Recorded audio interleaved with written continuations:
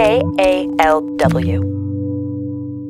One of the most enduring storylines in sports is the rivalry. It's the Cleveland Cavaliers and the Golden State Warriors. For 4 years, the NBA's best rivalry took place in the finals. One of the all-time great players... Oh, blocked by James! LeBron James with the rejection! ...took on one of the all-time great teams. Rebound tip, Iguodala on the follow! Count it, and a foul! 4 times in a row. It up. It's good! Kyrie Irving from downtown! Green drives on James and finishes. The Golden State Warriors beat the Cleveland Cavaliers 3 out of those 4. Kevin Durant way outside, delivers! But when LeBron James left for LA, the Dubs needed a new rival. Turned out, a new one was already waiting for them. Harden trying to get free. Down to 3, down to 2, it's a 3. Good! Good! He got it! James Harden, a flamethrower! The Houston Rockets have built a team explicitly to beat the Warriors. They're the most prolific three-point shooting team ever, led by the league's leading scorer, James Harden. Last season, they pushed Golden State to the edge, losing the deciding Game 7 at home. Now, in the most anticipated series of the NBA season, they're back to challenge the champs. The other way, Iguodala, Thompson on the fly, and hammers one home. But so far, the Warriors have been up to the task. And after defending Oracle Arena in the first 2 games, the fans may be starting to wonder, who's next?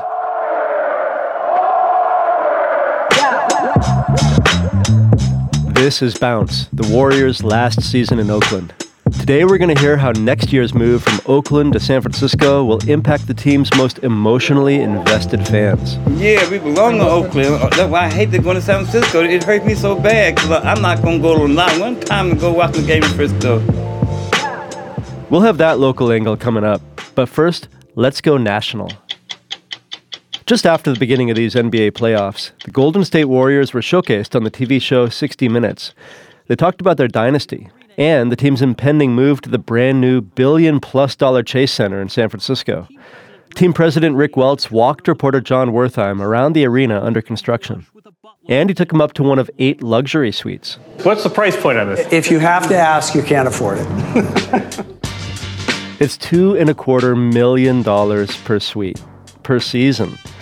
The average ticket price on the resale market's already the highest in the league for regular fans, and that cost has risen dramatically during the team's current run of success.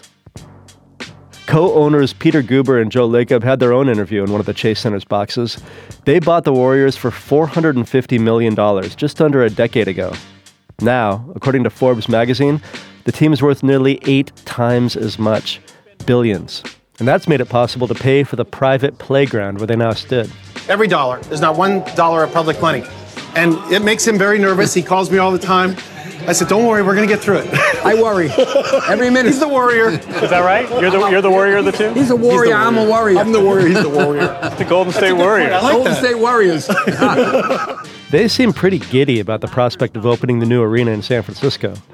But when Wertheim asked player Klay Thompson about leaving Oakland, there was a different sentiment. Oakland has been great to us. I mean, you saw it during the parades, 1 million+ people. It's only a city of about 500,000, so to people to pour into the city and support us means so much. Just to be a light in this city as well.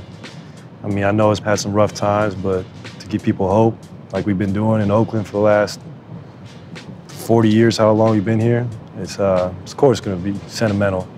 Stephen Curry put it a little differently. That's the situation. We know it doesn't matter. We win or lose, we're leaving, so we might as well go ahead and get this. James, we'll go out on an up note. Get this win.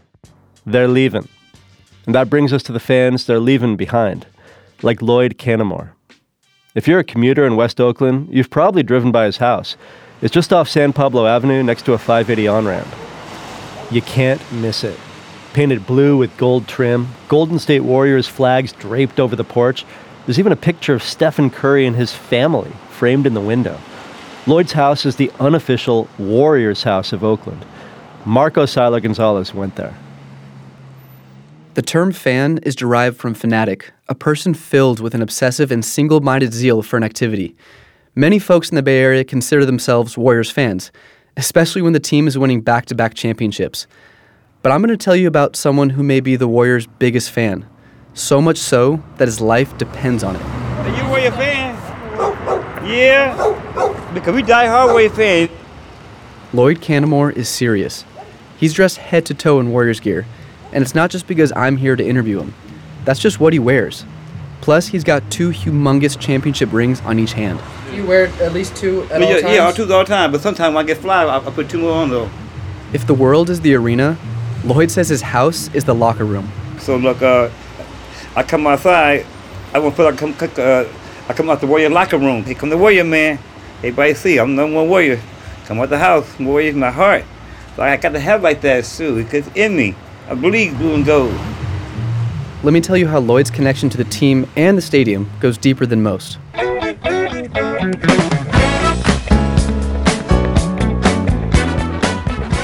When he was in high school in the late 70s, Lloyd took work as a snack vendor at the Oakland-Alameda County Coliseum Arena for Warriors home games. Well, I used to be loud. Get your hot dogs here, hot dog. Get your hot dogs here. Get your hot dogs here. I used to be loud.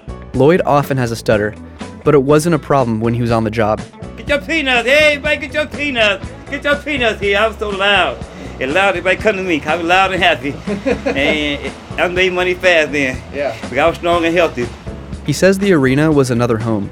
He practically felt like part of the team.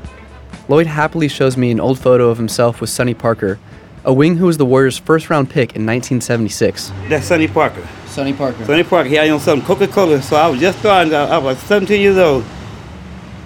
The years passed. Players came and went, but Lloyd stayed loyal. They gotta call me Hardaway. Hey, what's up, Hardaway? What's up, Hardaway? Because I get drinking tequila, and then I'll be playing tough and strong, playing domino, talk tough. What's up, Hardaway? What's up, Hardaway? You know, they called me Tim Hardaway too back in the days. As Lloyd's connection with the team grew deeper, his family life got a lot more complicated. In 1997, his 14-year-old son, Lloyd Jr., died of cancer. A few months later, one of Lloyd's brothers passed away with the AIDS virus. Just a few years ago, 2 of his remaining brothers died, one right after the other. A friend saw he was hurting, and he wanted to help. So he offered to paint Lloyd's house for free. I said, man, how can you take 2 deaths back to back? He said, son, do you a favor. I'm going to paint your house. How you want it? I said, I want the Warrior colors.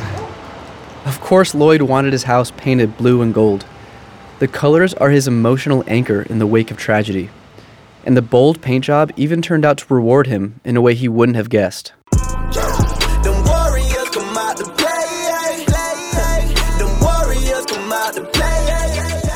When a rapper named Bizzle wrote an unofficial team anthem called Warriors, he needed a location to shoot the video.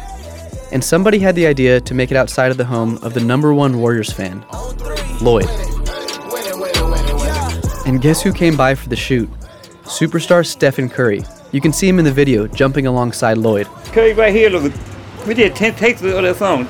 10 takes of it. The same song, so at the end of the night, I couldn't raise my arm up. You were going crazy in that video. Yeah, could be a winning. Yeah.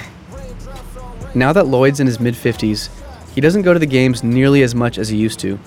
It's a full-time job taking care of his mother and 5 dogs, who all live in the Warriors' house. Plus, Lloyd is still dealing with personal hardship. His daughter Tamara is in a coma at Highland Hospital. Glad she alive. No, I'm glad she alive.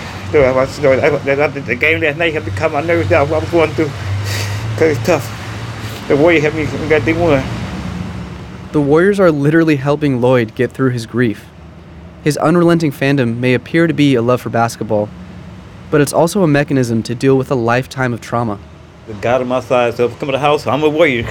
The Warrior man is here. I took all this stuff. You know, I'm the Warrior man. I'm a Warrior in my heart. I'm a Warrior. You know, they work Coliseum. I went to the house. I can feel inside my heart. The Warrior. I took two deaths. That's tough. So now the team is crossing over the bay. And to be honest, Lloyd hates San Francisco. Hates the Giants. Not a fan of the 49ers. He says he'll just watch the Warriors games on TV. Yeah, we belong in Oakland. That's why I hate going to San Francisco. It hurts me so bad because I'm not going to go not one time to go watch the game in Frisco. Will it be the same, watching the Warriors from home? Maybe not. But that doesn't mean Lloyd Canamore has any intention of painting his house any other colors than blue and gold. That's Marco Seiler Gonzalez. Thanks to Lena Joy for her help with that story. Lloyd represents a lot of Oaklanders feeling bad about the team leaving town.